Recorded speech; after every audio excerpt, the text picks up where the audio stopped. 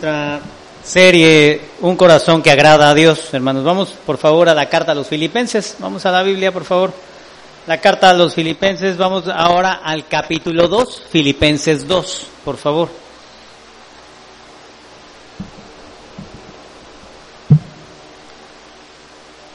Hoy tenemos nuestro tema número 7.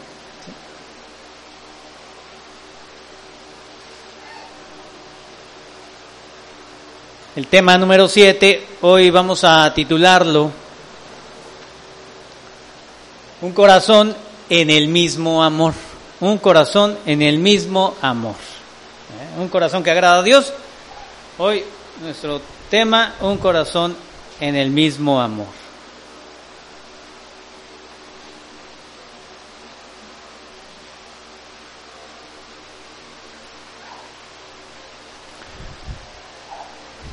Venimos viendo esta parte de la carta a los Filipenses, cómo Pablo ha estado dirigiéndose a la iglesia, a esta iglesia que él tanto apreciaba, tanto amaba, pero reconocía también que había grandes problemas, ¿sí? Estaba preocupado por esa unidad que era necesario que estuviera siempre presente en la iglesia de Cristo, ¿sí? El interés de Pablo es que cada creyente entienda lo primordial que es mantenerse unidos, ¿sí? Mantener esa unidad a pesar de lo que estuviera ocurriendo, ¿sí? Muchas circunstancias nos están acosando, nos están golpeando, nos están trayendo esa aflicción, ¿sí? Pero en todo esto, ¿sí? No podemos permitir esa desunión. No podemos permitir que seamos dispersados, ¿sí? Hoy Pablo nos va a enseñar, seguir hablándonos de esta parte en la unidad, ¿sí? ¿En qué sentido? Hoy vamos a mostrar ese deseo de vivir en unidad, eso que estamos viviendo en unidad, fíjese, en mostrar el amor, ¿sí? Entre nosotros. Y por supuesto, tomando el ejemplo, ¿de quién? ¿De quién más? De nuestro Señor Jesucristo, ¿sí? Dar ese ejemplo y tomar ese ejemplo de nuestro Salvador en esa vivencia de amor unos por otros, ¿sí? Vamos a leer nuestra porción, vamos a Filipenses 2, al verso 1, del verso 1 al 4, vamos a leerlo, ¿me parece? Mire, la Escritura dice así: Por tanto, si hay alguna consolación en Cristo, si algún consuelo de amor, si alguna comunión del Espíritu, si algún afecto entrañable, si alguna misericordia, completad mi gozo, sintiendo lo mismo, teniendo el mismo amor, unánimes, sintiendo una misma cosa. Nada hagáis por contienda o por vanagloria, antes bien, con humildad, estimando cada uno a los demás como superiores a él mismo, no mirando cada uno por lo suyo propio, sino cada cual también por lo de los otros. Pablo aquí en esta parte, fíjese, quiere que completemos ese gozo, dice, sintiendo lo mismo, teniendo el mismo amor, ¿sí? Pablo le pide a una iglesia que ha mostrado ese interés por él, ese cuidado, ha mostrado un corazón renovado, ¿verdad? Pablo se dirige a esta iglesia pidiéndole, fíjese, tener el mismo amor, ¿sí? Les pide sentir lo mismo, ser unánimes, ¿sí? ¿Por qué Pablo estará pidiendo esto a una iglesia que él ama tanto, que ha reconocido y fíjese, esta iglesia se distingue, ¿verdad? Lo hemos visto, ¿no? Vemos cómo Pablo está hablando de los filipenses. Esta iglesia se distingue de muchas, ¿sí? Esta iglesia tenía excelentes cualidades, hermano. Mire, vamos a Filipenses 4, verso 1, para que reconozcamos un poco esto.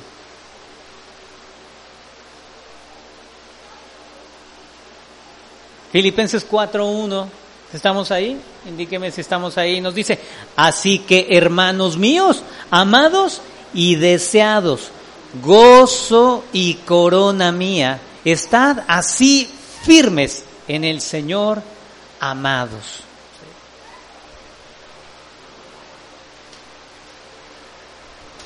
¿De qué manera se debe haber comportado esta iglesia, estos hermanos, ¿no? ¿Cómo era su comportamiento? ¿Cómo era su forma de tratarse, incluso entre ellos? Fíjese que Pablo los reconocía y hacía que todos, fíjese, se dieran cuenta que para Pablo eran su gozo y su corona, ¿sí? ¿Cuál es el objetivo de una corona, hermano? ¿Sí? Pensamos en lo natural, ¿verdad? Mire, a lo más sencillo, una corona pues nos hace diferentes a todos los demás. Si aquí alguien llegara y le colocaran, ¿verdad?, una corona, inmediatamente identificamos es un objeto extraño que trae en la cabeza el hermano o la hermana, ¿no? ¿Sí? Ya no nos vemos todos iguales, ¿sí? Aun cuando viniéramos vestidos diferentes, fíjese, eso nos da un signo de distinción, ¿sí? Nos hace llamar la atención, inmediatamente miraríamos, ay, miren allá el hermano o la hermana trae ahí algo aquí en la cabeza muy brilloso, ¿verdad? Inmediatamente distinguimos eso, ¿no? ¿Qué ocurre aquí? Para Pablo era, fíjese, un gozo hablar de esta iglesia que él había instruido, ¿sí? Que la gracia de Dios le había permitido trabajar para esta iglesia, llevarles el evangelio, hermano, ¿sí? Vamos a ver así, como sentirse un poquito, mire, presumiendo, miren qué hermosa iglesia, miren qué hermosos hermanos, ¿sí? Vamos a Filipenses 1:5, por favor, vamos a adelantarnos un poquito a nuestro texto. Filipenses 1:5. Mire también en qué se distinguían estos hermanos en la manera de convivir ellos, ¿sí? También en ser generosos, ¿sí? La generosidad es un signo que nos distingue, ¿a poco no? ¿Sí? En su familia, quien siempre ayuda a los demás, hay un miembro de la familia que siempre está dispuesto a dar algo, bueno, da algo extra, ¿verdad? En cuanto a lo económico, ¿no? Es que hay una necesidad y por ahí sale el tío, el familiar, el primo, el hermano, ¿verdad? Algún familiar que aporta un poquito. Mire, Filipenses 1:5, doy gracias a mi Dios siempre que me acuerdo de vosotros, siempre en todas mis oraciones, rogando con gozo por todos vosotros, por vuestra comunión en el Evangelio desde el primer día hasta ahora, ¿sí? Esa comunión, fíjese, como familia, que le vengo diciendo, ¿sí? Esa comunión que, mire, todo esto nos lleva a nuevamente ese punto hablábamos hace 8 días de una familia, ¿verdad? Esa unidad que nosotros reconocemos en las familias. Y mire, en una familia a lo mejor no de la que provenimos, porque vamos a ser sinceros, ¿no? A lo mejor la familia de la que provenimos no era así, ¿verdad? A lo mejor en la familia que provenimos era bien difícil, ¿sí? Pero mire, se entiende en cuanto a un principio que una familia, todos los miembros están ahí para apoyarse y para ayudarse unos a otros, ¿sí? Buscando, fíjese, que no se rompa ese principio de unidad. Vamos a Filipenses 4:10. Vamos a lo que le comentaba de esa generosidad. Filipenses 4:10, ¿estamos por ahí?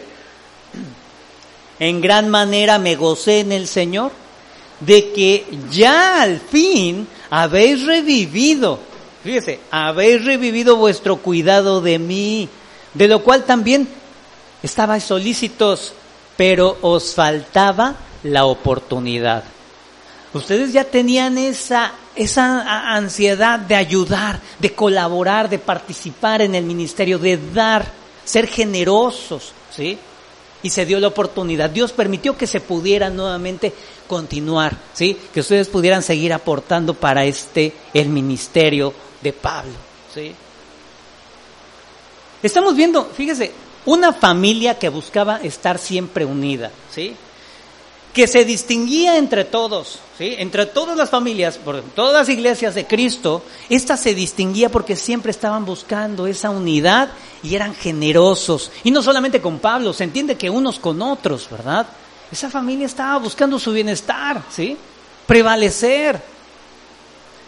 Pero aún así, hermano, aún en esas familias ideales, ¿no? Piénselo. No hay familia perfecta, ¿verdad? Pero vamos a pensar que se pudiera dar una familia, a lo mejor no como la nuestra, a lo mejor sí, mire, por la gracia de Dios, quizás usted sí estuvo en una familia que todos se ayudaban y todos se apoyaban, ¿verdad? Y siempre veían unos por otros, ¿no?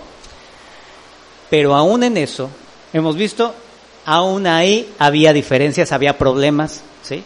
No había gente perfecta, ¿sí? En esta iglesia, mire, no había cristianos perfectos, ¿sí? En esta iglesia había algunos que eran muy duros, ¿sí? Había unos que se pasaban de estrictos, ¿no?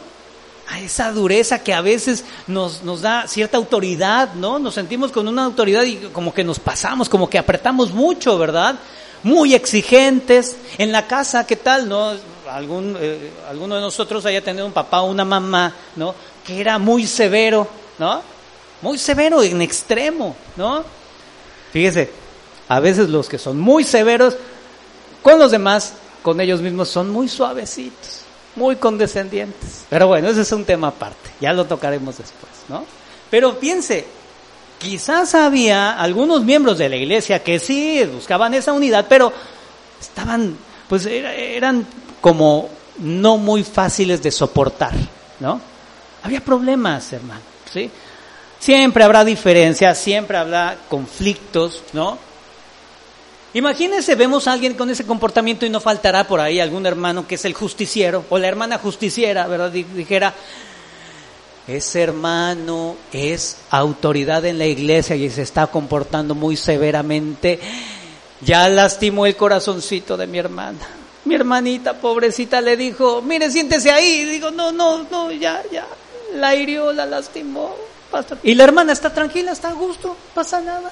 No, pues yo no tengo ningún problema. No, hermana, es que cómo es posible que le hablen así. Oiga, no me faltó el respeto, nada de eso. No, es que no se ve el amor, ¿verdad? Por ahí nos falta quien busca, ¿verdad? Acomodar, ¿no? Quién sabe, quizás con alguna razón oculta, ¿verdad? Y exageran el problema, ¿no? Tal vez no había ningún problema y aquí ya se ocasionó, ¿verdad? ¿Le ha pasado algo así? ¿Verdad que no? Aquí no, ¿verdad? Bueno, al menos aquí no, ¿verdad? Aquí como que ahí vamos ya en esa perfección, ¿verdad? No, ahí la llevamos, ¿no? Pero bueno, tal vez llegue a suceder, hermanos, ¿sí? Todo esto son motivos de desunión, hermanos. Todo esto, fíjese, hay esas diferencias y nos van a llevar siempre a un conflicto, ¿sí? A veces nos gusta exagerar mucho los defectos de alguien. Y como le digo, a lo mejor no exageramos los nuestros, pero ¿qué tal vemos los defectos en todos los demás, verdad? Le digo nuevamente, hay esos que son muy severos, pero con ellos mismos son bien suavecitos, ¿verdad? Mire, todo esto trae gran desastre, ¿sí? Esto trae gran desastre en ese ambiente familiar. Estamos hablando de la iglesia, de la familia, Mire, alguien que lo vivió con su familia fue, por ejemplo, Abraham. Vamos a ver su ejemplo. Vamos al Génesis. Génesis, capítulo 13, versículo 7.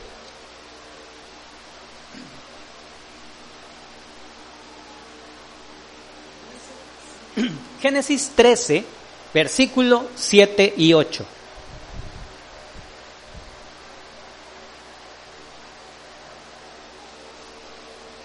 Mire, todo esto se empieza a dar cuando pues ya empieza a haber, mire, a lo mejor interferir en las ganancias o en el provecho de nuestro hermano, de nuestra hermana, ¿sí?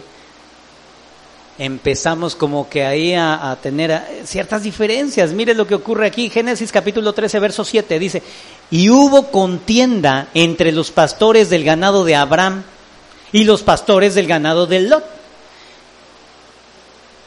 Ellos eran familia, ¿verdad? Y estaban de alguna manera trabajando juntos, ¿sí? ¿Qué rompió esa armonía? Dice, entre sus pastores, ¿verdad? Ya había ganados, ya estaba el problema en cuanto a las tierras, ¿verdad? Y el cananeo y el fereceo habitaban entonces en la tierra. Dice el verso 8. Entonces, Abraham dijo a Lot, no haya altercado entre nosotros dos, entre mis pastores y los tuyos, porque somos, ¿qué? Dice ahí. Somos socios, somos compañeros, ¿verdad? No, dice, somos hermanos, ¿sí? Ya no cabían los rebaños de estos dos hermanos, ¿no? Entre ellos se llaman hermanos, ¿sí? Ya empezaba a haber esa diferencia, ¿sí? Es que tus ovejas, tus pastores están invadiendo mis terrenos, ¿verdad? Y esto, mire, ese es el principio, hermano. Cuando empezamos a sentirnos invadidos en nuestros terrenos, en nuestros derechos, ¿sí? En nuestras ambiciones o en en lo que consideramos nosotros nuestras posesiones, hermano, ¿sí? ¿Qué debemos hacer en estos casos? ¿Verdad? Mire, somos familia, dice, somos la iglesia de Cristo. Uh-huh. Somos hijos de Dios. ¿Sí? Pero esto es muy común, hermano. Esto ocurre frecuentemente. El apóstol Santiago lo menciona así. Vamos a Santiago capítulo 3, verso 13, por favor.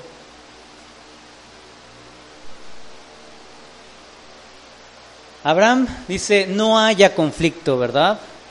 No haya altercado, porque somos hermanos. ¿Sí? Decían mis abuelitas, en alguna de las dos partes debe de caber la prudencia, cuando había problemas, ¿no? Cuando había pleitos entre los nietos, ¿no? Los sobrinos, dice que decían las abuelitas, en alguno de los dos debe de caber la prudencia, ¿verdad? Pues mire, aquí la prudencia de alguna forma lo llamamos a Abraham, ¿verdad? Dice, no tengamos conflicto, ¿sí? Porque somos hermanos. Debe de haber sabiduría, hermano. En cada creyente debe de haber esa sabiduría. Santiago 3:13 dice, ¿quién es sabio y entendido entre vosotros? ¿Sí? ¿A quién le está hablando aquí? ¿A los de allá de la calle que no conocen a Dios? Está hablando a la iglesia. Y dice, muestre por la buena conducta sus obras en sabia mansedumbre.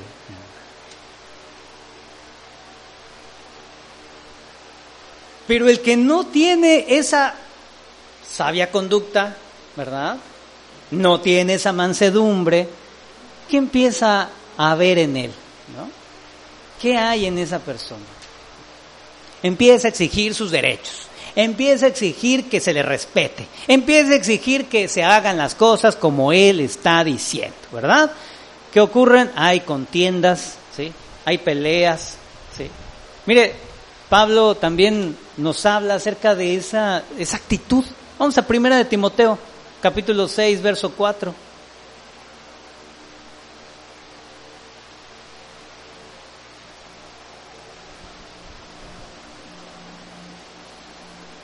A veces nos sentimos tan llenos de esa autoridad, de esa vanagloria, de nuestras propias cualidades, ¿verdad? Nos sentimos muy llenos, que nos sentimos como que tenemos todo el derecho del mundo para exigir, ¿verdad?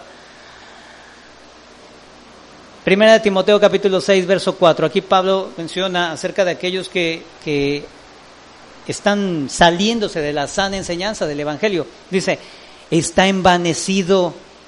¿Sí? ¿Qué es estar envanecido? Ese orgulloso que se cree mucho, ¿no? Está envanecido, nada sabe y delira acerca de cuestiones y contiendas de palabras de las cuales nacen, fíjese, ¿qué es lo que nace? Envidias, pleitos, blasfemias y malas sospechas.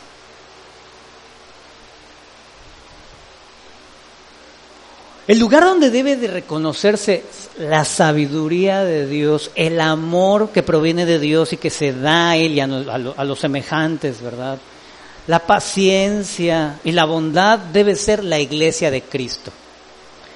Pero si en la iglesia de Cristo estamos viendo envidias, estamos viendo peleas, estamos viendo alborotamiento con palabras, ¿verdad? Pleitos, malas sospechas, ¿qué espectáculo está dando la iglesia al mundo, hermano? Sí. La gente del mundo nos reconoce, inmediatamente saben cuando las iglesias tienen problemas, Y mire, todo esto, ¿sabe? Cuando los ven atacándose unos a otros, ¿verdad? Cuando nos ven a nosotros hablando mal de la iglesia de al lado, del hermano, de la hermana fulanita, ¿verdad? A veces no es necesario que haya pleitos así, fíjese, ni a golpes, por supuesto, ¿no? Ni de palabras, A veces solamente con nuestra murmuración, el andar hablando mal, el andar diciendo por aquí, por allá, ¿sí? Eso, hermano, con eso es suficiente para mostrar que hay esa división, para mostrar que hay esos ataques, que hay esos pleitos, ¿sí? Es triste esto que ocurre, hermano, el día de hoy, ¿sí? Esto, fíjese, estaba ocurriendo en estas iglesias de principios de siglo, hermano, ¿sí? De principios del cristianismo, perdón, ¿sí? Del primer siglo. Pero ¿de dónde proviene todo esto, hermano? ¿Sí? ¿De dónde proviene este testimonio débil? ¿Sí? Este testimonio es un testimonio débil que la iglesia da, ¿sí? Damos una mala muestra de lo que debiera ser la iglesia, ¿sí? ¿Sabe de dónde viene todo esto? De nuestra inconsistencia. No somos, ¿sabe?, coherentes, ¿sí? No estamos poniendo en práctica lo de que decimos nosotros creer, ¿sí? Nosotros tenemos una creencia, ¿sí? Tenemos una fe, tenemos, es más, hasta cierto conjunto de doctrinas, ¿sí? Pero tal vez, hermano, tal vez no las estamos poniendo en práctica, ¿sí? En la iglesia siempre vemos mucha gente que habla de esa gran experiencia que tuvo cuando conoció a Cristo, ¿verdad? Esa experiencia que ha tenido con el Evangelio, que hizo en él, que ocurrió esto, que ocurrieron grandes milagros, grandes situaciones. Su vida no experimentó un mover del Espíritu increíble, impresionante, ¿verdad? Pero ¿sabe qué? No nos podemos quedar solamente en eso que ocurrió en aquel momento, o solamente en una gran experiencia, como contar una anécdota. Esto lo tenemos que traducir en cada uno de los aspectos de nuestra vida, hermano, haciéndolos vivos y prácticos, ¿sí? En cada ocasión y cada situación de nuestra vivencia diaria. Ahí, ¿sabe qué? Cuando estamos poniendo esto en práctica, cuando lo estamos viviendo realmente, ¿sí? Esa obra transformadora de Dios, ese haber sido arrancados de muchas cosas que el Señor nos sacó, ¿verdad? Cuando lo ponemos en práctica, realmente estamos dando ese agradecimiento a Cristo, ¿sí?, por lo que Él ha hecho en nuestra vida, hermano. Por eso es que nosotros de alguna forma hemos entendido que no podemos promover venga a dar testimonio de Cristo, ¿verdad? Mire, a ver, el hermano fulanito que venga y nos cuente cómo se convirtió al Señor, ¿no? Y que pase aquí, nos pasamos 40 minutos escuchando, ¿verdad?, su anécdota de lo que vivió, ¿verdad? Pero imagínense, termina de hablar, sale, regresa a su lugar, ¿verdad? Y allá empieza a pelear con su esposa o con su esposo, ¿verdad? Y que te dije que no sé qué, y que no trajiste la mamila, y que yo te dije que... Y ahí salen, ¿verdad?, con el mismo pleito sin fin de hace 20 años, ¿verdad? Tenemos que aplicar en esa área específica de nuestra vida ese evangelio que nos ha tocado, ¿sí? Por eso Pablo, fíjese, vamos a nuestro texto nuevamente, Filipenses 2. Por lo tanto, dice, si hay alguna consolación, ¿verdad? Inicia diciendo, si hay, ¿verdad? Y mire, no, aquí esta expresión no la debemos entender como vamos al mercado, ¿no? Y le decimos vamos a la tienda, ¿no? No sé, todavía va usted a la tienda, ¿no? Ya todos van al Oxxo, ¿no? Bueno, allá en Chilpo sí van a la tienda, hermano. Y llega usted con el dependiente y le dice, ¿sí hay azúcar? Y ya va y se asoma, sí hay, ¿no? Bueno, pues deme 2 kilos, ¿no? No, esta no es el sí hay, no. Esta es una expresión que está hablando de algo que ya tenemos, algo que ya poseemos. Mire, esta expresión nos lleva a expresarlo como ya que existe, ¿verdad? Ya que poseemos, debido a que cada uno de ustedes tiene, ¿verdad? Y ahora vamos a ver qué es lo que cada uno de nosotros tenemos. Fíjese, dice Pablo, alguna consolación en Cristo, algún consuelo de amor, alguna comunión del Espíritu, algún afecto entrañable, alguna misericordia, hermano. ¿Sí? Mire, decimos que el Evangelio ha tocado nuestra vida, que nos ha sacado de muchas situaciones. Bueno, pues por esto mismo, Pablo dice, usted ha sido tocado por el Evangelio, Usted ha recibido consolación en Cristo. ¿Sí? Recuerde, el propósito es de que tengamos ese mismo amor, Tengamos ese mismo amor, nos unamos en ese amor, ¿sí? Y nosotros atendamos ese amor a nuestro prójimo, ¿sí? Le extendamos el amor a nuestro prójimo. Dice, pues miren, debido a que ustedes tienen una consolación en Cristo, ¿sí? Vamos a Filipenses 1:29, por favor. Vamos a recordar un poquito lo de hace 8 días.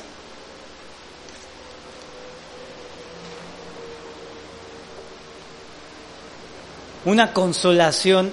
Señor, esa consolación, ¿a qué te estarás refiriendo, Señor? Filipenses 1:29, porque a vosotros os es concedido, ¿recuerda? A causa de Cristo, no solo que creáis en Él, sino también que padezcáis por Él, teniendo el mismo conflicto que habéis visto en mí, y ahora oís que hay en mí. Hermano, es que volvemos al punto de este sufrimiento. Todos nosotros, de alguna forma, estamos siendo expuestos a ese sufrimiento por Cristo. Sí. Y en esa manera, ¿sí?, es de que también del mismo Cristo, del mismo Dios, viene a nosotros ese consuelo. Si es que estamos experimentando ese sufrimiento, ¿verdad? Mire, vamos a 2 Corintios 1, verso 5, hermano.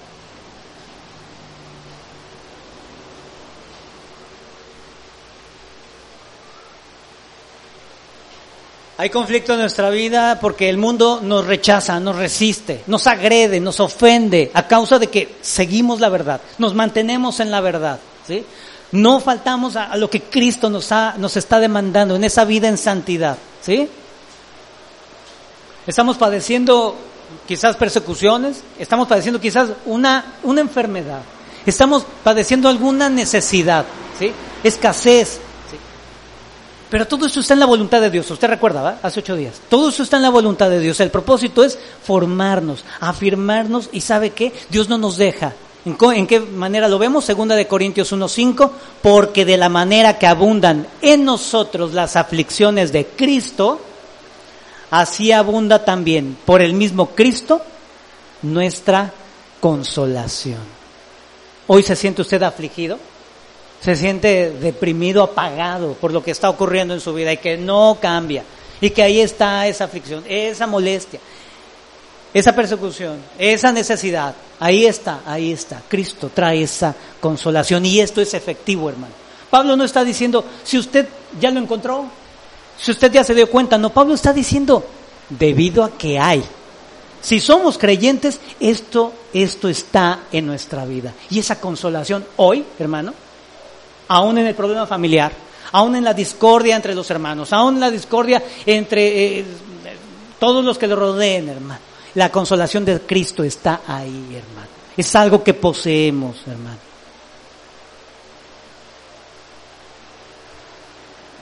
Usted tiene también consuelo de amor.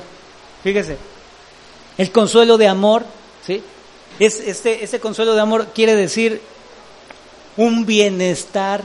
Bueno, ¿alguna vez a usted alguien lo ha decepcionado? Que usted diga, no, yo no esperaba esto de tal persona, de cualquiera, menos de él, menos de ella, no lo esperaba de él. Sí. La decepción, ¿verdad? Viene de Cristo el consuelo de amor, hermano. Viene ese consuelo de su amor. Vamos a Romanos 5:5, por favor.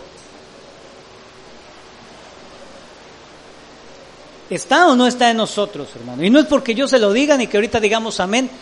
¿Es usted creyente? ¿Es usted un hijo de Dios? El Evangelio ha obrado en usted de alguna manera poderosa, ¿verdad? No vamos a dar testimonio, vamos hoy a repasar esto, a reflexionar en lo que es ese Evangelio en nuestra vida. Romanos 5:5. Y la esperanza no avergüenza, porque el amor de Dios todavía no nos ha llegado. ¿O sí? ¿O qué dice Romanos 5:5? Porque el amor de Dios ha sido derramado en nuestros corazones por el Espíritu Santo que nos fue dado. Ese derramar, ¿sí? Es algo tan abundante, hermano. ¿Sí? Se entiende que no es algo que nosotros vamos a recibir como si pusiéramos un vasito, ¿verdad? Hay derrama aquí, ¿verdad? Un poco. ¿Sabe? Ni siquiera dentro de nosotros, ¿sí? Sino que nos cubre, nos baña, ¿sí? Esa es expresión del derramar, ¿sí? Muchas cosas han sucedido y seguirán sucediendo o vendrán en nuestra vida para lastimar, para afligir, ¿sí? Pero nada de eso puede apagar la experiencia del amor que tiene el creyente de parte de Cristo, hermano. Porque ese amor abunda en nuestros corazones, Señor. Y esto viene del Señor, de parte mediante el Espíritu Santo, hermano. ¿Sí? Pablo sigue y nos dice: si alguna comunión del Espíritu, hermano, ¿sí? Alguna comunión del Espíritu.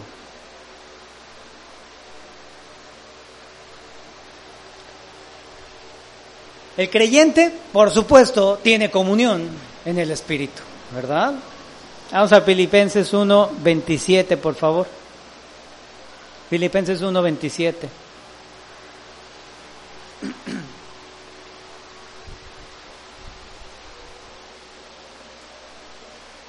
Hace 8 días nos quedamos, ¿verdad? Como ese soldado combatiendo, ¿verdad? Por el Evangelio, ¿verdad?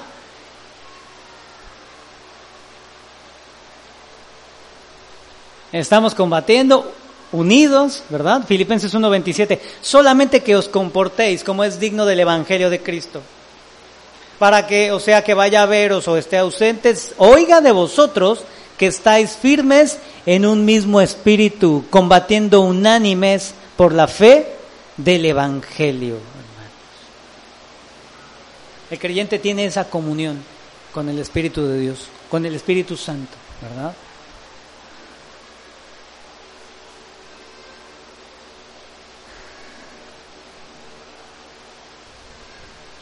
Sigue Pablo, mire, o sea, todas estas bendiciones, bueno, nos llegan a través de esa comunión que tenemos, y estamos en ese espíritu, ¿sí? El Espíritu de Dios en nosotros, y dice, continúa diciendo, si algún afecto entrañable, si alguna misericordia.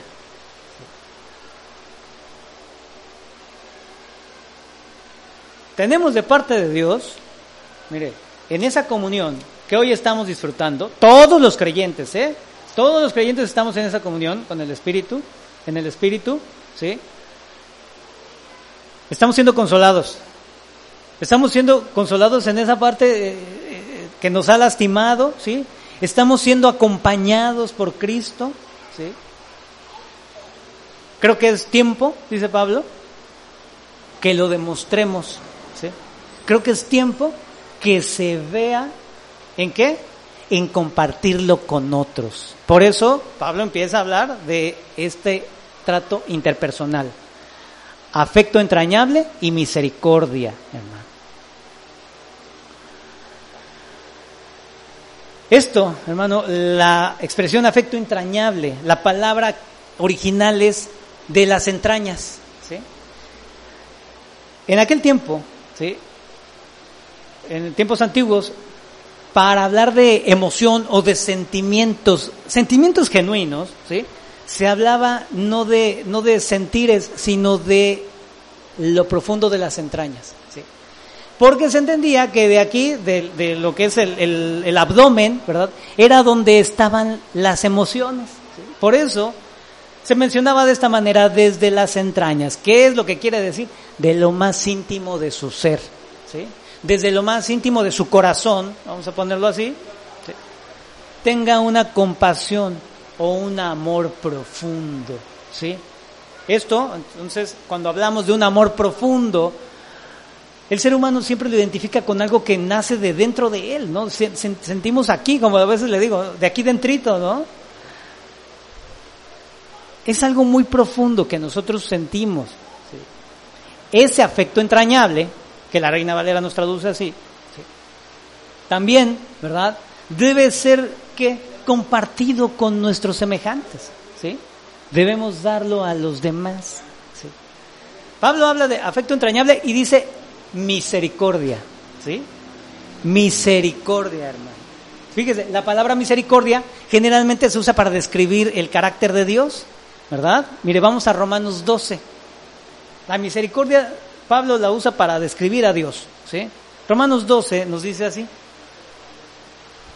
Describe su carácter, ¿eh? Así que, hermanos, os ruego, Romanos 12:1. Así que, hermanos, os ruego por las misericordias de Dios que presentéis vuestros cuerpos en sacrificio vivo, santo, agradable a Dios, que es vuestro culto racional. Las misericordias de Dios, ese carácter de Dios misericordioso, ¿no? Vamos a 2 de Corintios, por favor. 2 de Corintios 1, verso 3. 2 de Corintios 1, verso 3.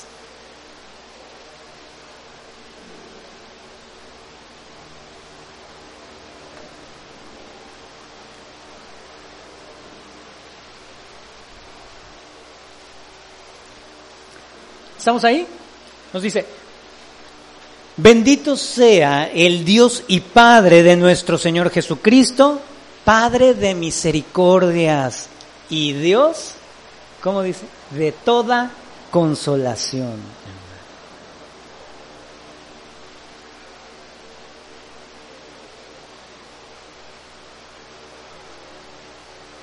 Vamos ahora a Colosenses 3:12. Colosenses capítulo 3, verso 12.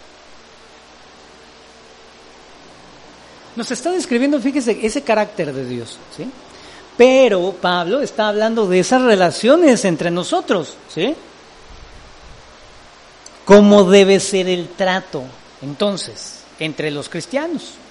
¿Cómo los creyentes debemos de tratarnos unos a otros? Colosenses 3:12. ¿Estamos ahí? Indíqueme cuando llegue ahí.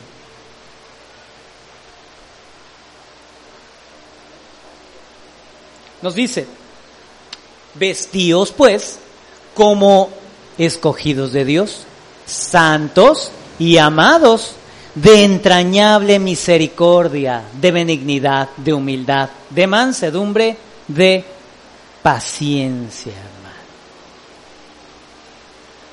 La misericordia describe el carácter de Dios, pero también, fíjese, nosotros, los creyentes, ¿sí? En nosotros Dios está formando el carácter a semejanza de Él, ¿verdad? Dios está formando en nosotros, ¿verdad?, un carácter que sea a la imagen de Él, ¿sí? Nosotros que somos sus hijos, entonces, nuestro propósito, fíjese, el propósito de Jesús, ¿sí? El propósito de Jesús en cada uno de nosotros es formar ese carácter, ¿sí? Nos hace a la imagen de Dios, ¿sí? La imagen de Dios que hoy, bueno, somos sí hechos a imagen y semejanza de Dios, pero esa imagen distorsionada, ¿sí?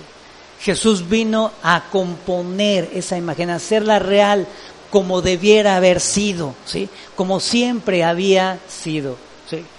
Esa imagen que se perdió con la caída, el Señor Jesús viene a restaurarla, ¿sí? Y en esa restauración de esa imagen original, ¿sabe qué viene implícito? Ese carácter de misericordia, hermano, ¿sí? Viene implícito ese carácter de amor genuino que surge, ¿sí?, de esas, como dice Pablo, de esas entrañas, un amor profundo, ¿sí? Si esto es lo que Jesús está formando en nosotros, aquí dentro de la iglesia, bueno, no por estar aquí adentro de este cuarto, de estas instalaciones, no. Estamos nosotros en esa comunión, en esa congregación, ¿verdad?, reuniéndonos en torno a Jesucristo, recibiendo de Él por medio de su Espíritu, ¿sí? Él va formando en nosotros todo esto, este nuevo carácter, ¿verdad? ¿Con quién entonces tenemos que empezar a practicarlo? ¿Sí? ¿Dónde tenemos que empezar a ponerlo por obra? Primeramente, aquí, hermano, en este que es llamado nuestro hogar espiritual, ¿sí? En esta casa, ¿sí?, en esta reunión que somos de los santos, hermano, ¿sí? Es por eso que en la iglesia es donde debe empezar a vivirse esta nueva pues muestra, ¿sí?, de este carácter, ¿sí? Mire, Pablo, vamos a parafrasear lo que nos ha dicho, ¿verdad? Hermanos, ¿sí?, Hemos recibido el ánimo, hemos recibido el socorro de Dios. Estamos en una unión con Cristo, ¿sí? Una unión que nos da vitalidad, ¿sí? Hoy usted en esta comunión, recordemos, esa comunión en el Espíritu, estamos siendo vitalizados, La vitalidad no se la da ni que está un día soleado, ¿verdad? Ni el esposo a la esposa, ¿verdad? La vitalidad no viene ni de los hijos, la vitalidad no viene de vernos en el espejo y echarnos muchos ánimos, ¿verdad? Sí. Al Hijo de Dios recibe ese ánimo de parte de Cristo, ¿verdad? Nos gozamos entonces en esa comunión que tenemos en el Espíritu, ¿verdad? Y si estamos nosotros dando misericordia y amor, la compasión de Cristo la estamos compartiendo con nuestros hermanos, ¿sí? Pues ¿sabe qué? Estamos realmente formando un hogar espiritual. Esto es a lo que nos está llevando Pablo aquí, ¿sí? A veces como iglesia decimos, sí, el amor de Dios ya es derramado sobre nuestros corazones y yo sé que el amor está aquí, que la imagen de Dios se está formando en mi carácter, ¿verdad? Pero mejor voy a hacerlo con los de allá a la calle, ¿verdad? Con los que están allá bien necesitados, pastor. Porque el hermano o la hermana, ellos ya saben, ¿verdad? Ellos ya conocen, no, ellos no necesitan que yo les esté aquí, ¿verdad? Teniendo esa gentileza, ese amor. No, ellos ya lo tienen de parte de Dios. Mejor voy con los que están allá afuera, ¿verdad? Usted sabe, usted ya se está dando cuenta a dónde vamos, ¿no? Como que nos estamos esquivando, ¿verdad? Es que el hermano como que no me cae muy bien, ¿no? Es que el hermano o la hermana ya me conoce, perdón. Ese hermano o esa hermana me tiene mala voluntad, ¿verdad? Me tiene mala voluntad, ya no, hay cosas con ese hermano, hay cosas con esa hermana, no, ya no. Mejor con los de allá afuera, ¿verdad? Hermanos, si hemos recibido algo de parte de Dios, ¿sabe qué es lo que el Señor manda siempre? El Señor Jesús manda primeramente que compartamos eso que hemos recibido de Dios con los de nuestra propia casa. Mire, vamos a un texto que nos habla algo semejante. Vamos a el Evangelio de Marcos. Marcos capítulo 5, verso 18. ¿Por qué no queremos estar con los de nuestra propia casa, hermano? ¿No? A veces los de nuestra propia casa, pues, como le digo, es que nunca van a cambiar, ¿no? Es que siempre son iguales. Pastor, 20 años conviviendo con ellos y siguen igual, ¿verdad? Yo creo que es tiempo ya de mirarnos en el espejo, ¿verdad? Y decir, 20 años, ¿verdad? Que yo sigo igual, ¿sí? Porque este mandamiento no es para el de al lado ni el de enfrente, este mandamiento es para mí, hermano, ¿sí? Yo debo de tomar esa responsabilidad, ¿sí? Y seguir esas indicaciones que el Señor Jesús le dio. ¿Sabe a quién? Marcos 5:18, a un hombre que nada tenía que ver con nosotros, ¿eh? Era el endemoniado gadareno, ¿sí? Marcos 5:18, ¿sí? Este hombre endemoniado, ¿verdad? Que estaba siendo víctima de esa influencia, ¿verdad?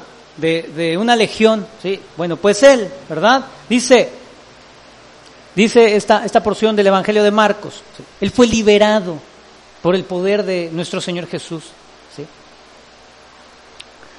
Una vez liberado, este hombre lleno de agradecimiento a Cristo, fíjese, quería seguirlo, se quería ir con él.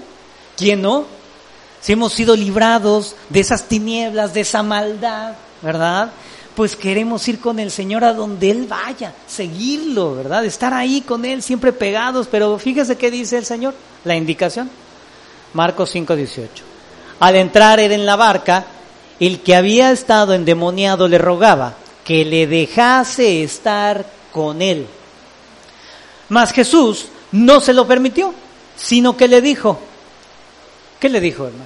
Vete a tu casa, a los tuyos, y cuéntales cuán grandes cosas el Señor ha hecho contigo y cómo ha tenido misericordia de ti. Y se fue y comenzó a publicar en Decápolis cuán grandes cosas había hecho Jesús con él, y todos se maravillaban. Ay, pastor, pero es que el endemoniado gadareno ese sí era bien fácil, ¿verdad? Porque ese pobre no sabía nada de sí mismo, estaba totalmente perdido, ¿sí? Era como un animalito, ¿verdad? A todo mundo yo creo que lo agredía, ¿verdad? Tenía un carácter horrible, ¿verdad? Era bien feo, ¿no? Ese hombre, ¿no? Pero Jesús lo transformó, lo liberó de esos, pues ya estaba mansito, tranquilo, ¿verdad? Bien a gusto. Y ese con que llegara y se parara a su casa, ya todos dirán, ¿qué te pasó? Ahora hasta vestido andas, mira nomás, ¿qué pasó contigo? Cuéntanos, ¿no? A veces no queremos estar en ese ambiente de familia, porque la familia es la que nos conoce más, ¿verdad? Es la que sabe cómo nos comportamos, cómo reaccionamos en momentos de presión, cómo reaccionamos en momentos difíciles, cómo reaccionamos cuando algo no nos parece, cómo reaccionamos cuando algo nos está ahí como que ya estorbando mucho, ¿verdad? Y decimos, pues no, aquí no puedo, ¿verdad? Yo quiero darles amor, pero no se dejan, pastor, ¿verdad? Imagínese a este hombre gadareno, era un carácter totalmente diferente, hermano, y se maravillaba, ¿verdad? Así, cada uno de nosotros, hermano, ¿sí? Estamos llamados a empezar en casa, ¿sí? Porque el llamado no es a que mi hermano se porte bien conmigo, ¿verdad? ¿Ya lo vio? Usted ya lo identifica, ¿verdad? Sino que yo tengo que, una vez entendiendo lo que Cristo ha hecho por mí, ha hecho en mí, yo hoy tengo esa capacidad en el Espíritu para amar a mi semejante, y al que es mi primer semejante, el que tengo aquí, mire, en este ambiente de iglesia que hoy formamos, ¿sí? Cuesta, ¿cierto? Cuesta, hermano. Pero es posible, hermano. Hoy en el Espíritu es posible, hermano. Por eso Pablo pide, en el verso 2, fíjense cómo lo menciona, Filipenses 2:2, completad mi gozo, sintiendo lo mismo, ¿verdad? Teniendo el mismo amor. ¿Por qué dirá completad mi gozo? Es que Pablo estaba tan contento con esta iglesia que decía, no, ya nomás póngale la cereza del pastel, ¿verdad? No, ustedes son así, puro merengue, ¿verdad? Esa iglesia, puro amor, ¿verdad? Pablo efectivamente se gozaba, ¿sí? Se gozaba de esta iglesia por la comunión que había, por el cuidado que tenían unos de otros, ¿sí? Pero nunca, fíjese, nunca podemos quedarnos conformes con lo que Dios está haciendo, ¿sí? Debemos siempre, fíjense, ir en ese perfeccionamiento que el Señor nos permite cada día, ¿sí? No podemos quedarnos ya satisfechos con lo que Dios hizo en nosotros, esa obra que hizo en nosotros hace 5 o 6 meses, esa obra que hizo en nosotros hace 5 o 10 años, hermano, ¿sí? Debemos estar, mire, siempre solícitos en ese trabajar, ¿sí? En el Espíritu, hermano, ¿sí? No somos nosotros, es Él obrando en nosotros, en esa comunión en la cual nos estamos nosotros manteniendo, ¿verdad? Esta iglesia, bueno, ya vimos, no era perfecta, ¿sí? Sí, se amaban, pero faltaba, ¿sí? Por eso Pablo dice, completad mi gozo. Pablo no es de que, mire, ya se sintiera, ya la hicimos con esta iglesia, no, hombre, nos va a llevar a la excelencia. No, está hablando de que, fíjense, hay un gozo que Dios me ha permitido, ¿sí? Pero este nunca va a ser perfecto, ¿sí? ¿Lo entendemos así? Nunca va a ser perfecto. Tenemos que seguir, hermano, perseverar, mantenernos, ¿sí? Ir en un grado mayor cada día, ¿sí? Ciertamente en esta iglesia había problemas, ¿sí? Y mire qué tipo de problemas. Vamos a Filipenses 4, verso 2.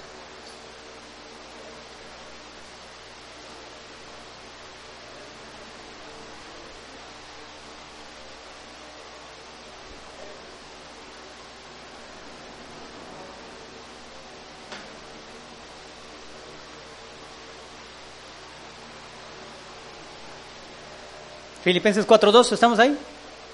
Ruego, Fíjese, ruego a Evodia y a Síntique que sean de un mismo sentir en el Señor. 2 hermanas, fíjese, 2 hermanas en Cristo. Sí. Evodia y Síntique, ya llegaremos ahí, ya veremos qué significan sus nombres. Pero mire, aquí vamos a quedarnos solamente con esto. Estas 2 hermanas tenían pleito, tenían problema. ¿Qué hacemos cuando hay problemas con los hermanos aquí dentro de la iglesia? ¿Sí? No me voy a decir como mi abuelita, sepáralos, mira, mándalo allá a su rincón, a ese tráetelo a su rincón y que haya paz. Eso es lo que hacemos inconscientemente, ¿sí o no? Tenemos problemas, mire, mejor preferimos voltearnos para otro lado, no solucionamos el asunto y que siga adelante, ¿no? Nosotros, mientras no lo vea, pastor, no hay problema, mire, apártelo, mándelo a la otra congre, ¿no? Mándelo a la otra congregación que tenemos aquí, pues, para que estemos uno en un lado y otro en otro y ya, ¿no? A ver, Pablo, ¿tú qué quieres? ¿No? Imagínense que los filipenses le dijeran, a ver, Pablo, ¿qué quieres? ¿Que la iglesia progrese?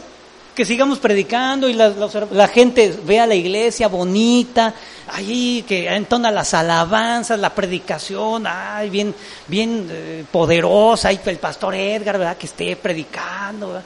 Y si los hermanos se pelean, pues mejor abrimos otra y para allá los pasamos. Entonces los dividimos, los separamos y no hay problema. Seguimos adelante. ¿Cómo ves, Pablo? ¿No?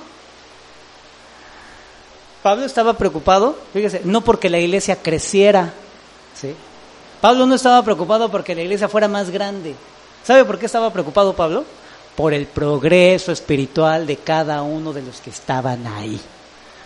Y si no arreglamos ese problema, hermano, si no arreglamos nuestras diferencias, no va a haber crecimiento espiritual. Y vamos a lo mejor a tener mucha gente, pero los conflictos, mire, ahí van a estar. Y vamos a tener que abrir 4 o 5 sucursales para mandar a todos los que anden en pleito por allá, ¿verdad? ¿Usted cree que así se solucionan las cosas? Pues mire, así las solucionamos a veces, ¿sí? Y eso no es una solución. Eso es crear más conflictos. ¿Y sabe qué? Se entorpece el crecimiento en los hermanos. Se entorpece el crecimiento espiritual. Pero Pablo no quería eso. Pablo quería que el creyente se desarrollara, ¿sí? ¿Qué es lo que tenemos que hacer entonces? ¿Sí? Completemos el gozo de Pablo, ¿verdad? ¿Qué dice? Sentir lo mismo. ¿Qué es ese sentir lo mismo? Tener el mismo amor, unánimes, en la misma cosa. ¿Qué es lo que nos quiere decir aquí Pablo? Sí, está hablando propiamente de ese amor, pero nos está dando las indicaciones para llevarlo a cabo.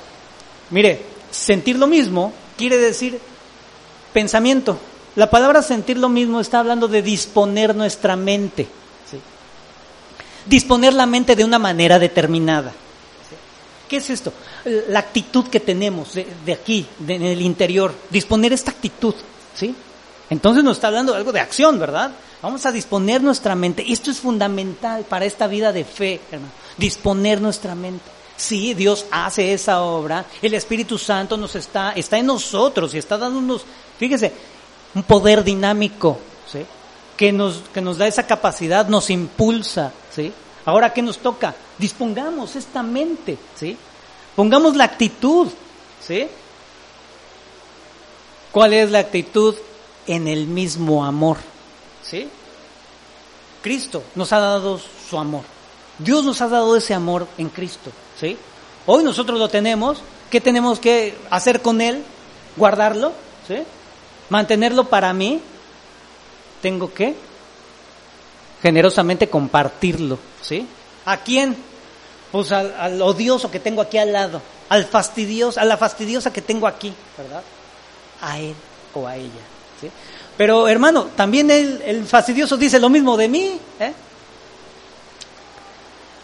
Esa disposición, hermano, ¿sí? ¿Y sabe qué? Dice también Pablo, unánimes sintiendo una misma cosa. Sentir una misma cosa, ¿sabe qué es? Sentir una misma cosa es, pues, poner en práctica, dedicarnos, estar dedicados, ¿sí? Pablo estaba dedicado a la predicación, estaba prisionero, dedicado a la predicación, ¿no? Imagínense alguien que tiene un oficio, una cocinera, ¿verdad?, en un restaurante, ¿está dedicada a qué? Al chisme, está plática y plática y plática. Yo creo que ya la hubieran corrido, ¿verdad? A la cocinera, ¿qué se le exige? Que esté dedicada a cocinar, ¿verdad? Dedicados. ¿A qué, hermano? En el mismo propósito, hermano. Sí. Mire, se dice que el cristiano, la unidad del cristiano se da en la disposición de su mente, la disposición en el amor y en el propósito, ¿sí? Todo eso buscando un solo objetivo, una unidad, ¿sí? Mire, se le voy a traducir así. Vamos al Evangelio de Juan. Juan 17. Juan 17, verso 21. Aquí nos lo explica mejor. Juan 17, verso 21.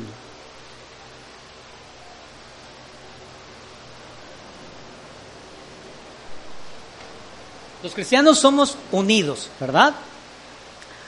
O bueno, eso dice la Biblia, ¿verdad? Bueno, no, sí somos, ¿verdad? Somos una iglesia cristiana, somos unidos, ¿sí? Juan 17, 21 dice, para que todos sean uno. ¿Lo ve? Para que todos sean uno. Todos los creyentes deben de ser uno, ¿sí? Bueno, como tú, oh Padre, en mí y yo en ti. El Padre y Cristo, ¿verdad? Que también ellos sean uno en nosotros, para que el mundo crea que tú me enviaste. Debe de darse esa evidencia, ¿eh? La gloria que me diste, yo les he dado, para que cada quien se vaya a su casa, para que cada quien tenga su congre, ¿no? No, dice, la gloria que me diste, yo les he dado, para que sean uno, así como nosotros somos uno. Yo en ellos y tú en mí, para que sean perfectos. ¿En qué, hermano? En unidad. Para que el mundo conozca que tú me enviaste y que los has amado a ellos, como también a mí me has amado. El Hijo habla, fíjese, de esa unidad con el Padre, ¿no? Bueno. Nuestro Dios es Padre, Hijo y Espíritu Santo. Son uno en esencia, ¿sí? Uno solo. Los creyentes, dice la Escritura, dice el Señor, que somos uno. ¿Cómo es que somos uno? Somos uno, fíjese, en nuestra mente, en la disposición de nuestra mente, en nuestro esfuerzo y en nuestro propósito, ¿sí? Dios, Padre, Hijo y Espíritu Santo es uno, ¿sí? Y Dios es amor, ¿sí? Dios es amor, ¿sí? Primera de Juan 4:8. Primera carta de Juan, capítulo 4.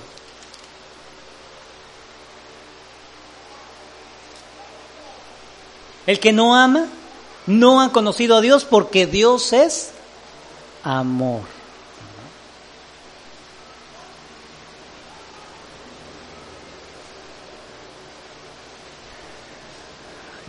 Fíjese, en amarnos unos a otros estamos mostrando esa esencia de nuestra unidad, hermano, ¿sí? Nuestra mente, nuestro propósito y nuestro esfuerzo en ese amor, ¿sí? Tenemos el modelo, ¿sí? El modelo es Dios, Padre, Hijo y Espíritu Santo. Ellos son uno en esencia, ¿sí? Y fíjese, esta esencia de ellos es nuestro fundamento, es lo que nosotros nos da la capacidad, ¿sí? Dios nos da esa capacidad para nosotros, fíjese, podernos amar, ¿sí? Dios hace posible en nosotros, fíjese, nosotros que hemos nacido de nuevo, los que han nacido de nuevo, solamente los que han nacido de nuevo, los que son verdaderos creyentes, tienen esta capacidad, porque es Dios quien la da. Dios no se la da a todos, ¿sí? Aunque todos digan que somos hijos de Dios, usted sabe ya, no todos somos hijos de Dios, solamente los verdaderos hijos de Dios, los que han nacido de nuevo, los que por la fe en Cristo se han arrepentido y han venido al nuevo nacimiento. Ellos, nosotros que somos la iglesia, ¿verdad?, podemos decir que estamos unidos en ese amor, ¿sí?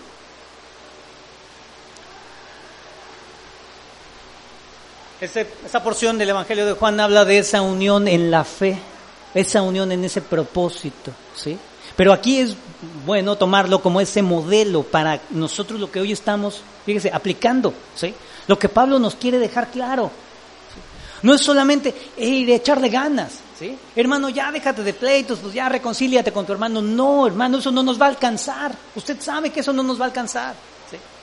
Nuestro corazón es engañoso, ¿sí? Es Dios quien hace esto, hermano. Solamente aquel que ha nacido de nuevo entiende estas palabras, ¿sí? Y sabe que el Espíritu le capacita para ir en ese mismo objetivo, en ese mismo esfuerzo, disponiendo su mente en ese mismo esfuerzo y en ese propósito de amar a su hermano. Es la manera como se vive. ¿Y sabe qué? Entendiendo esto, ¿sabe? El verdadero creyente ahora sí le toma un sabor, mire, el mejor sabor, el sabor más maravilloso, al Salmo 133. Vamos al Salmo 133, por favor.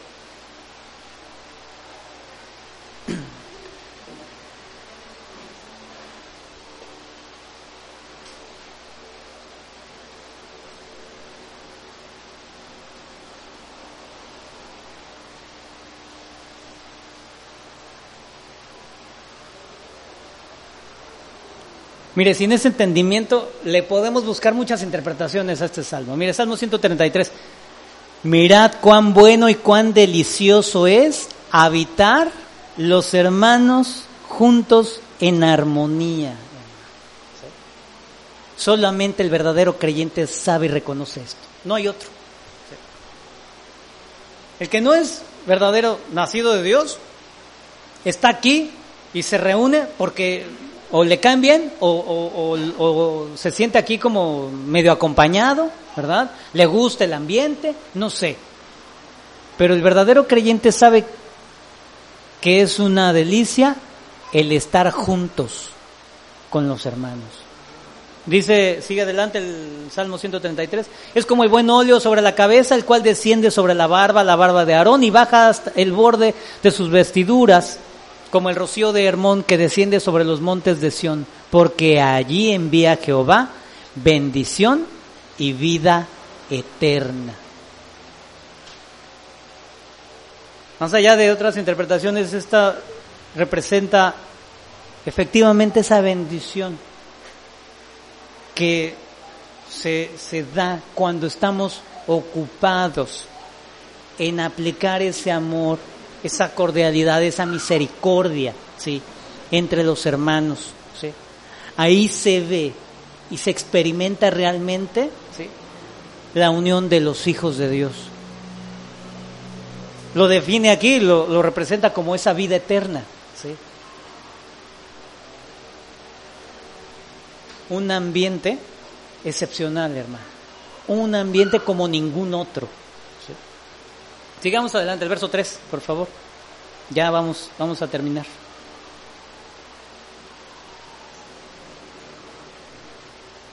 Si estamos entonces en este sentir, ¿verdad? Ya recibimos esta palabra, ¿verdad?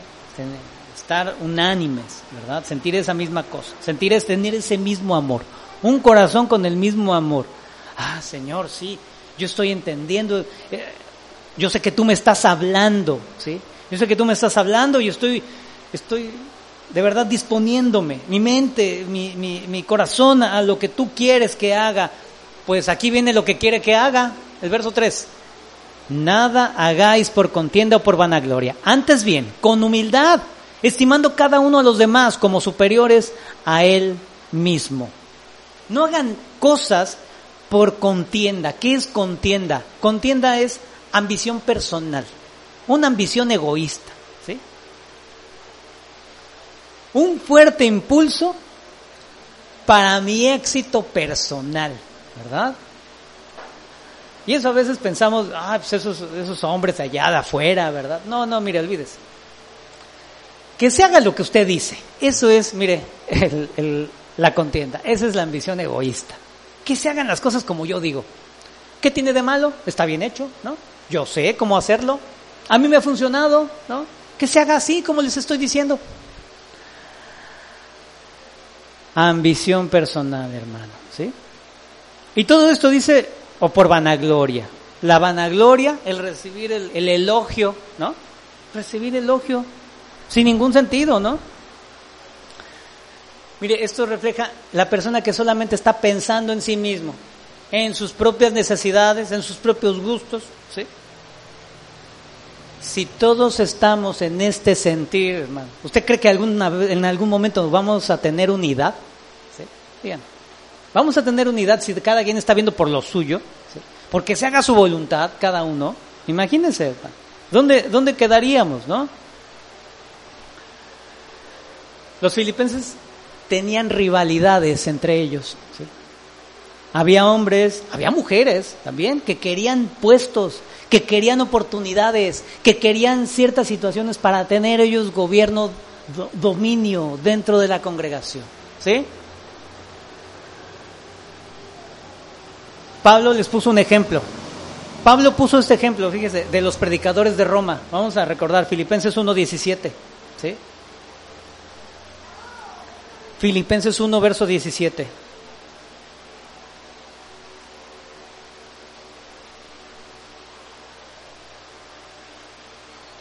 Los unos anuncian a Cristo por contención, no sinceramente, pensando añadir aflicción a mis prisiones. ¿Sí? Contención por ambición personal, ¿verdad? Pablo ya les había mostrado este ejemplo, les dice ahora, ¿sí? No hagan nada por esa ambición personal, no sean egoístas. ¿Sí? Cuando usted era pequeño, ¿no? A lo mejor, bueno, yo pienso que cuando era pequeño, si tenía hermanos o primos o convivía con alguien más, ¿verdad? Y servían, no sé, el refresco, el agua, el jugo, el chocomil, ¿no? En su casa. ¿Usted a poco no andaba buscando el vaso más lleno, no? El vaso más, ya sé cuál es. El rojito aquel ya está más lleno. Y luego como que lo aparta, ¿no? O luego todos se pelean por él, ¿no? Imagínense. Los niños, ¿no? Así se comportan los niños. Yo quiero ese, mamá. Yo quiero ese, ¿no? Es que es el que está más lleno. Nadie dice que es el que está más lleno, dicen que es el que está más bonito, ¿no? O porque ese es el mío, o me lo regaló mi abuelita, ¿sí? Ese es mío. ¿Qué es lo que buscan? El que está más lleno, ¿sí? A veces estamos buscando, fíjese, en esa vanagloria, ¿no? Querer ser importantes, ¿sí? Queremos satisfacer esa ambición, ¿sí? De cosas tan simples. Mire, a nosotros se nos hace muy simple, muy tonto, ¿verdad? Pues bueno, ya lo reparten, ¿no?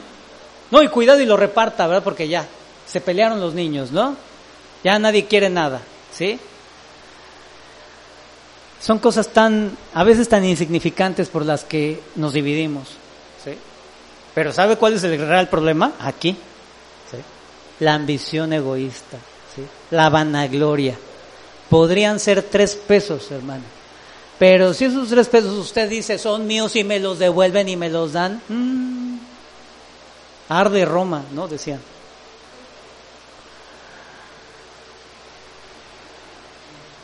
Es bien triste ver esto, ¿no? Pero es muy común. Vamos a Gálatas 5:26. Mire, aquí nos define Pablo el ambiente que se da cuando hay esa ambición personal, esa vanagloria.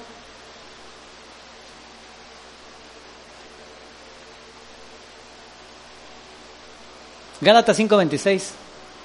¿Estamos ahí? No nos hagamos vanagloriosos, mire, irritándonos unos a otros, envidiándonos unos a otros.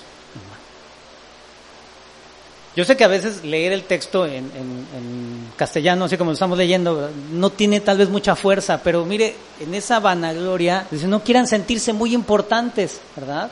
Presumidos, les dice, ¿sí?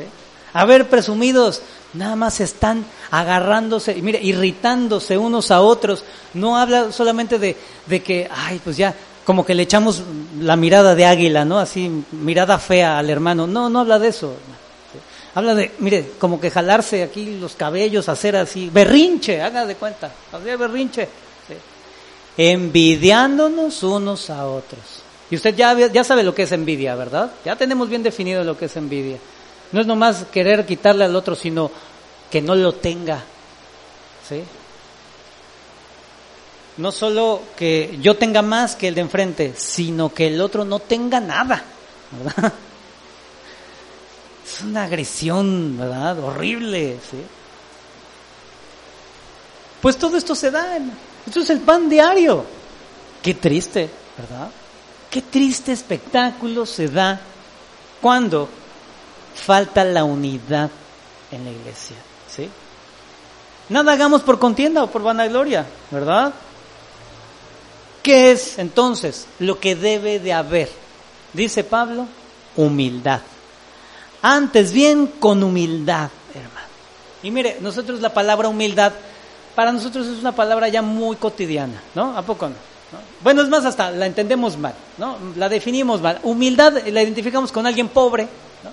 Ay, es que es muy humilde, ¿no? Pues que nosotros fuimos de familia muy humilde. Lo que quiere decir esa persona es que eran pobres, ¿no? La humildad no es pobreza, ¿sí?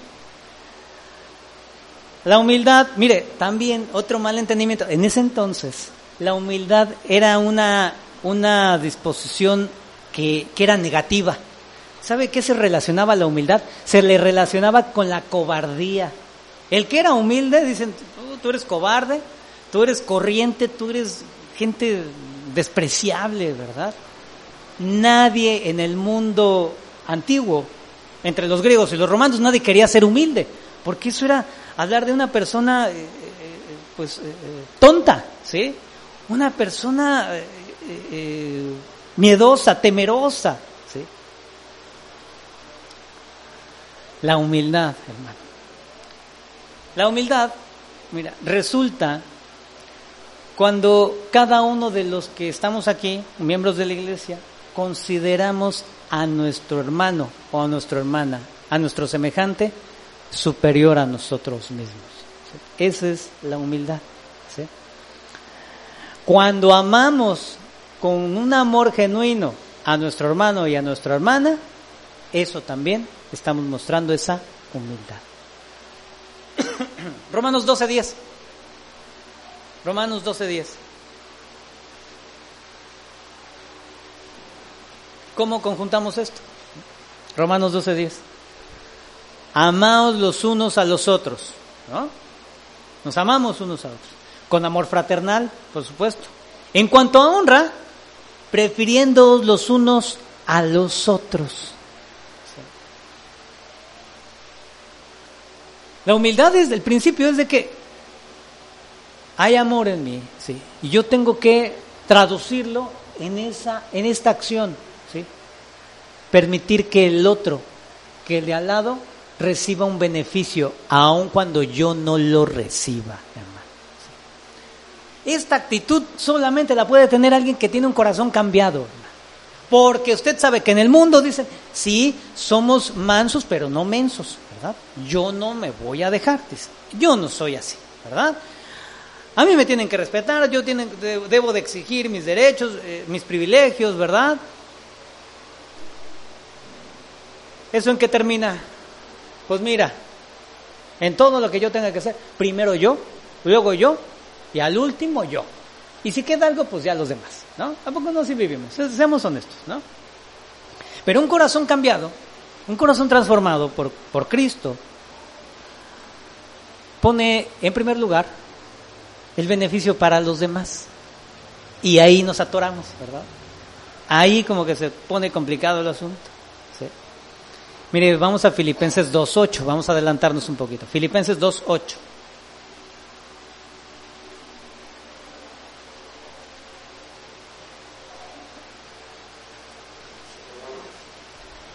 El Señor hizo la humildad un aspecto sobresaliente en su vida, fíjese.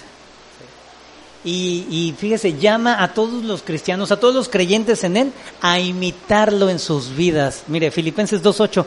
Y estando en la condición de hombre, se humilló a sí mismo, haciéndose obediente hasta la muerte y muerte de cruz. Esta parte, fíjese, de él, no buscar un beneficio propio, sino al contrario, hasta recibir el mayor perjuicio, el mayor agravio, porque otros reciban beneficio, hermano. Mateo 11:29. El Evangelio de Mateo, capítulo 11, verso 29.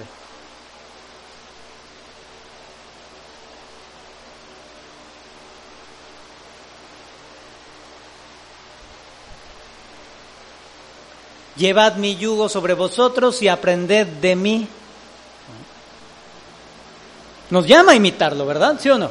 Nos está llamando a imitarlo. Aprended de mí, que soy manso y humilde de corazón, y hallaréis descanso para vuestras almas, porque mi yugo es fácil y ligera mi carga. Entonces, ¿qué es esta humildad? Estamos viendo el egoísmo y la arrogancia, ¿verdad? De lo que ya vimos, esas actitudes. La humildad es lo contrario, hermano. Así vamos a definir lo que le parece. No ser arrogantes, no ser orgullosos, no ser egoístas, ¿verdad? Eso es ser humilde, lo contrario totalmente, ¿no? ¿Y cómo se hace esto? Dice, estimando cada uno a los demás como superiores a él mismo, ¿no? Yo tengo que considerar a las otras personas mejores, con mayores cualidades que yo, ¿verdad? ¿Y a poco no es bien fácil eso? ¿No? ¿A poco no se nos da bien fácil? Ah, sí, es que el hermano fulanito es mejor, ¿no? Él sabe hacer las cosas mejor que yo, ¿verdad? ¿Sabe a qué a veces suena eso? A que le dicen la falsa modestia, ¿no? No, es que yo siempre, pues sé hacer ahí más o menos, mira, ay pobremente, fíjate que yo sé hacer esto, pero el hermano fulano no, él sí es buenazo, ¿verdad? ¿Para qué hablamos así a veces? No, hermano, ¿cómo crees? Tú también, tú eres importante, ¿verdad? Como que nos tiramos al suelo para que nos levanten, ¿no? Tampoco no. Eso a veces hacemos, ¿no? Generalmente, el ser humano siempre busca ser el mejor, ¿no? Aunque no tengamos ninguna cualidad, miren, muchos de nosotros no tengamos muchas cualidades, pero nos queremos sentir mejor que el de enfrente. ¿Y sabe qué hacemos? Buscamos el que anda peor que nosotros. Ya se lo había comentado, ¿no? Yo busco uno que, mi familia, ¿no? No, mi familia, pues hay batallo y todo, pero busco una familia que esté peor que yo. Y me comparo con ellos. Bueno, pues no, es que mira la familia del hermano fulanito, pero mira mis hijos, mira mis hijas, fíjate que así. No, pero pues fíjate que aquellos, mira, ni oran, ni les enseñan nada. Es más, son bien vagos, ¿verdad? No, esto, aquello, no sé qué. Pero nosotros, pues a lo mejor el papá, ¿verdad? O la mamá no atiende a su familia, pero no somos tan peor como ellos, ¿no? ¿Sí? Digo, esta búsqueda, ¿no? Siempre de sobresalir, de estar encima de los demás, ¿no? No nos gusta estar debajo de nadie, ¿sí? No nos gusta estar así, ¿verdad? Eso lo tenemos que reconocer, ¿sí?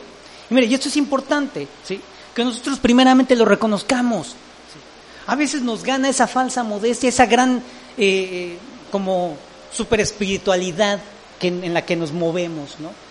No, sí, nosotros, mi familia, somos entregados a Cristo, le servimos al Señor, ¿verdad? Y casi somos la familia ideal, ¿verdad? Prototipo de familia, no, hermano. Tenemos que ponernos en la justa y correcta dimensión que el Señor nos pone, ¿sí? Sí, somos santos, pero también somos pecadores, ¿sí? Eso es una realidad, ¿sí? Tenemos que entenderlo. El Hijo de Dios lo conoce, el Hijo de Dios lo sabe, ¿sí? Mire, podemos tener una buena acción, un buen desempeño en algún área, ¿sí? Pero eso no nos hace excelentes, ¿sí? Y sabe aún, fíjate, con todo esto, podemos enorgullecernos de aquello que hicimos, como si lo hubiéramos hecho nosotros solos, ¿sí? ¿Usted recuerda de dónde proviene la capacidad, la sabiduría, el poder? ¿Sí? De Dios, ¿sí? Aún en nuestras mejores acciones, hermano, nuestras motivaciones fallan, ¿eh? A lo mejor nuestra motivación es pecaminosa. ¿Qué mejor? ¿Qué podemos hacer entonces? Ir a Dios. Vamos al Salmo 139. Salmo 139, verso 23. ¿Sí?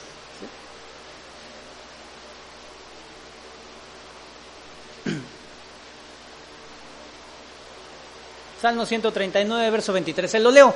Examíname, oh Dios, y conoce mi corazón, pruébame, y conoce mis pensamientos, y ve si hay en mi camino, en mí, y dice, y ve si hay en mí camino de perversidad, y guíame en el camino eterno.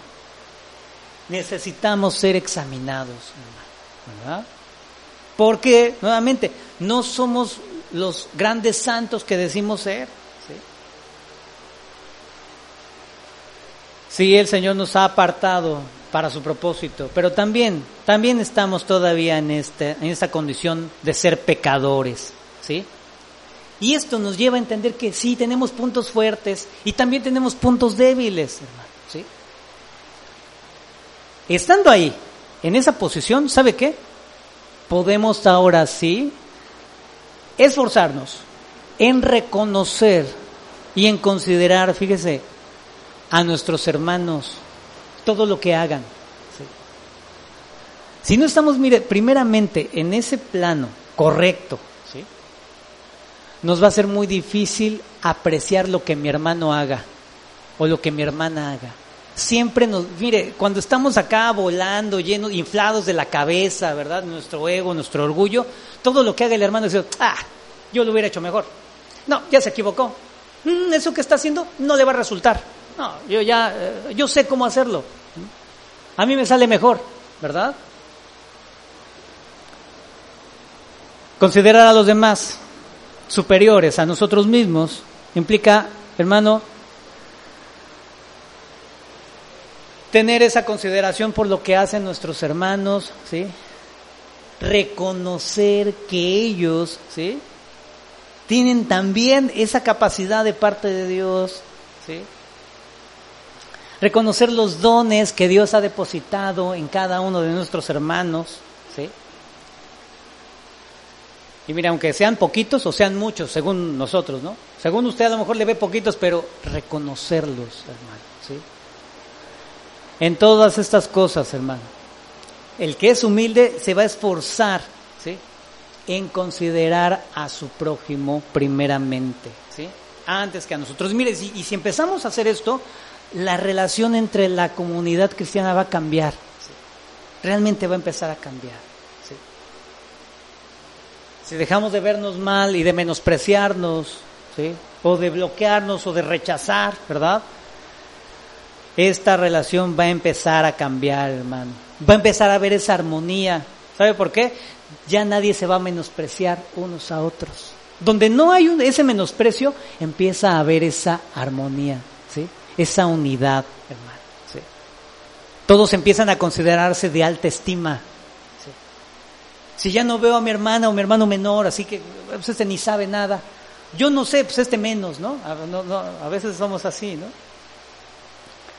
En la medida que estamos dispuestos, disponemos nuestra mente, disponemos nuestro corazón, ¿verdad?, a realmente ser esos seres bondadosos, ¿sí?, considerar a los demás, ¿sí?, empezará a cambiar esta relación que hoy tenemos, hermano, ¿sí? Los filipenses estaban, mire, recibiendo esta instrucción. Hoy estamos recibiéndola, hermano. ¿Qué tal? ¿Qué vamos a hacer con eso? ¿Usted quiere abrazarlo? ¿Usted quiere obedecer? ¿Sí? O a lo mejor todavía el orgullo, nuestra arrogancia no nos deja. No, ¿cómo? No, es que el hermano no. Ese ni canta como yo, ni predica como yo. No, ese no. Ese no se sabe la Biblia así como yo me la sé, ¿no? Ese no da consejos tan espirituales como yo los doy. No, ese no, ¿verdad? Estamos atorados a veces en muchas cosas, ¿no? Y mire, sigue adelante el verso 4, no mirando cada uno por lo suyo propio, sino cada cual también por lo de los otros. Terminamos ahí, no mirando cada uno por lo suyo propio, sino por lo de los demás. Le he dado el ejemplo de ceder nuestro lugar, ¿verdad? Ceder nuestro lugar, por ejemplo, como en una fila, ¿no? Esperando, ¿no? En una fila, ¿no? Cedemos nuestro lugar. Sí, implica ayudar, apoyar a nuestro hermano en todo lo que nos sea posible, ¿sí? Pero tampoco podemos dejar, ¿verdad?, lo que nos corresponde, ¿sí? No vamos a abandonar ese lugar ni salirnos, ¿verdad? Por ejemplo, si estamos esperando en una oficina, ¿verdad? Nos van a dar algo que nosotros necesitamos, ¿sí? Necesitamos para nuestra familia, estamos ahí, ¿verdad? Ceder nuestro lugar no implica que nos vayamos, sino implica tal vez esperar un poco más, ¿sí? Pero no podemos desatender tampoco nuestros asuntos, ¿sí? Pablo no está pidiendo que nos desentendamos de lo nuestro para darle a los otros, ¿sí? No está hablando Pablo de esto, ¿sí? Porque eso, fíjese, nos traería más problemas a la larga, ¿sí? Mire, 1 Timoteo 5:8. 1 Timoteo 5:8.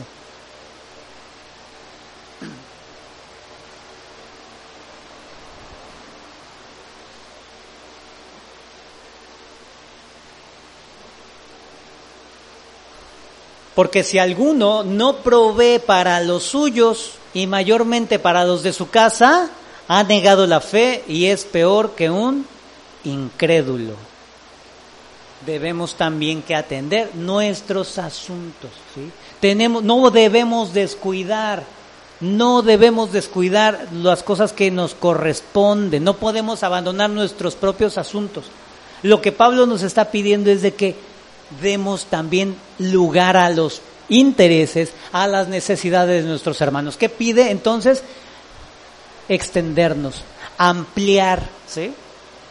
Ampliar esa capacidad, ¿sí? Debe haber un equilibrio, hermano, ¿sí?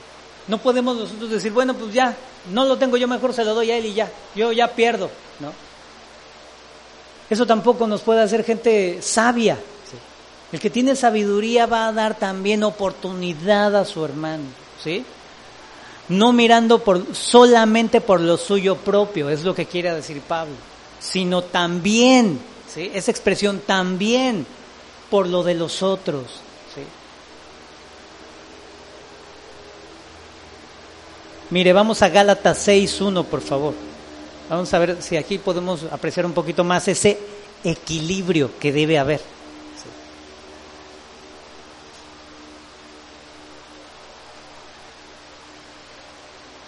Gálatas 6:1. ¿Estamos ahí? ¿Si alguien lo tiene?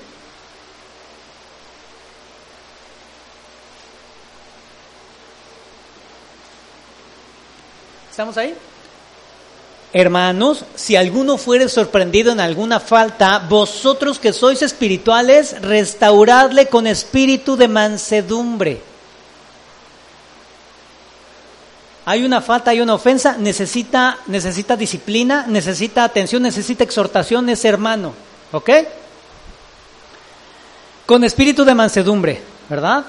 Requiere del creyente amor, ¿sí? Requiere humildad, requiere apoyo a ese que está fallando. Dice, considerándote a ti mismo, no sea que tú también seas tentado, ¿sí? Ten cuidado de cómo estás viviendo. Sí, vas a ir a ayudar al hermano, pero mírate tú en ese espejo, ¿sí? Mírate en ese espejo. Ese hermano cayó en un pecado. Ese hermano cayó en una situación que ofende a Dios. Mírate tú también, ¿eh? Considera tus caminos. Eso es lo que está diciendo, ¿sí? No sea que tú también seas tentado, ¿sí? Ten cuidado, no te sientas orgulloso, ¿sí? No te sientas por encima de ellos, ¿sí? Sí, Dios te da la gracia y la oportunidad de ir y ayudarlo, pero no es porque seas mejor, sino es porque Dios te está enviando, ¿sí? Es porque Dios te está dando algo para servirle. No eres mejor, eso es lo que está diciendo, no eres mejor, no estás por encima de él, porque tú también puedes caer.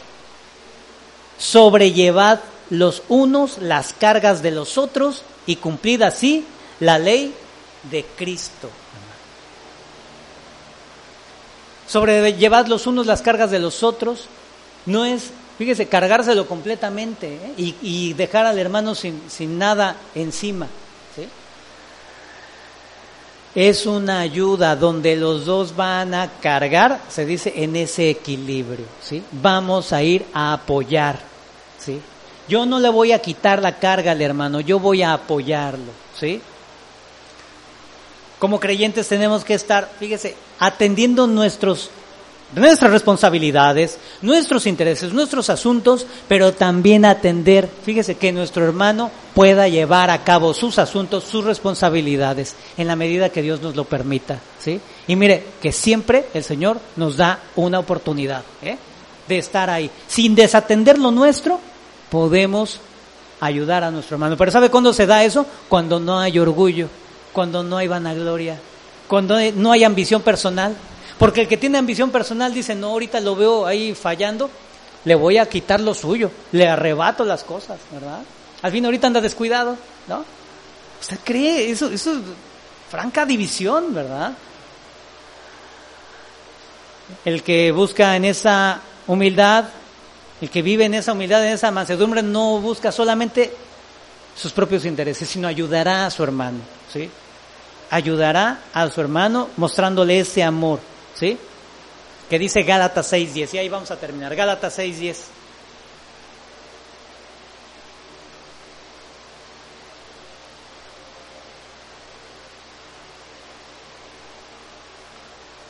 Así que, según tengamos oportunidad, hagamos bien a todos y mayormente a los de la familia de la fe. ¿Verdad? Hagamos bien a todos y mayormente a nuestros hermanos, ¿sí? Vamos a terminar aquí, hermano. Quiero que terminemos orando, ¿sí? Yo creo que eso se lo lleve usted. Mire, no es el hecho de tomarlo como una enseñanza más, ¿eh? Dios siempre nos habla, ¿verdad? Hay muchas cosas que necesitamos, ¿no? Corregir, cambiar todos, ¿sí? Nos es muy difícil cambiar actitudes y prácticas que tenemos, bueno, pues ya, ¿verdad? De años, ¿sí? Es muy difícil cambiar esas prácticas en las que vivimos, ¿no? En las que estamos metidos en el día con día, ¿sí? Si todo el mundo se comporta así, es muy difícil dejarlo, hermano. Yo lo sé. Todos estamos en esa situación, hermano. Una iglesia que ha vivido indiferente, ¿verdad? Es muy difícil, ¿verdad? Pero ahí, hermano, en eso muy difícil, es donde se distinguen los verdaderos cristianos, donde se distinguen los verdaderos creyentes, hermano. ¿Sí? Ahí se distinguen los que son genuinos de los que no lo son. El que no puede, el que no cambia, el que no da ese paso, ¿sí? Abandonando viejas prácticas, ¿sí? Esos comportamientos antiguos, nocivos. Ese da evidencias de no ser de esa familia, de no vivir en esa fe. El creyente está llamado, hermano, cada día a mostrar su nueva realidad. Hoy, hermano, el Señor nos pide mostrar nuestra nueva realidad. ¿Usted quiere vivir en esa nueva realidad, hermano? Santos y pecadores, ¿verdad? Somos santos y pecadores. Sí, empecemos ahí, ¿sí? Seamos honestos con nosotros mismos, ¿sí?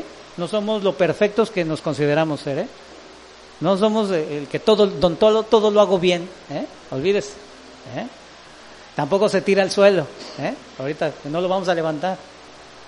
Pero vamos a pedirle al Señor que encontremos en el Evangelio realmente, ¿sí? Porque es de donde lo vamos a encontrar, la fuerza necesaria, ¿sí? Para cambiar, ¿le parece?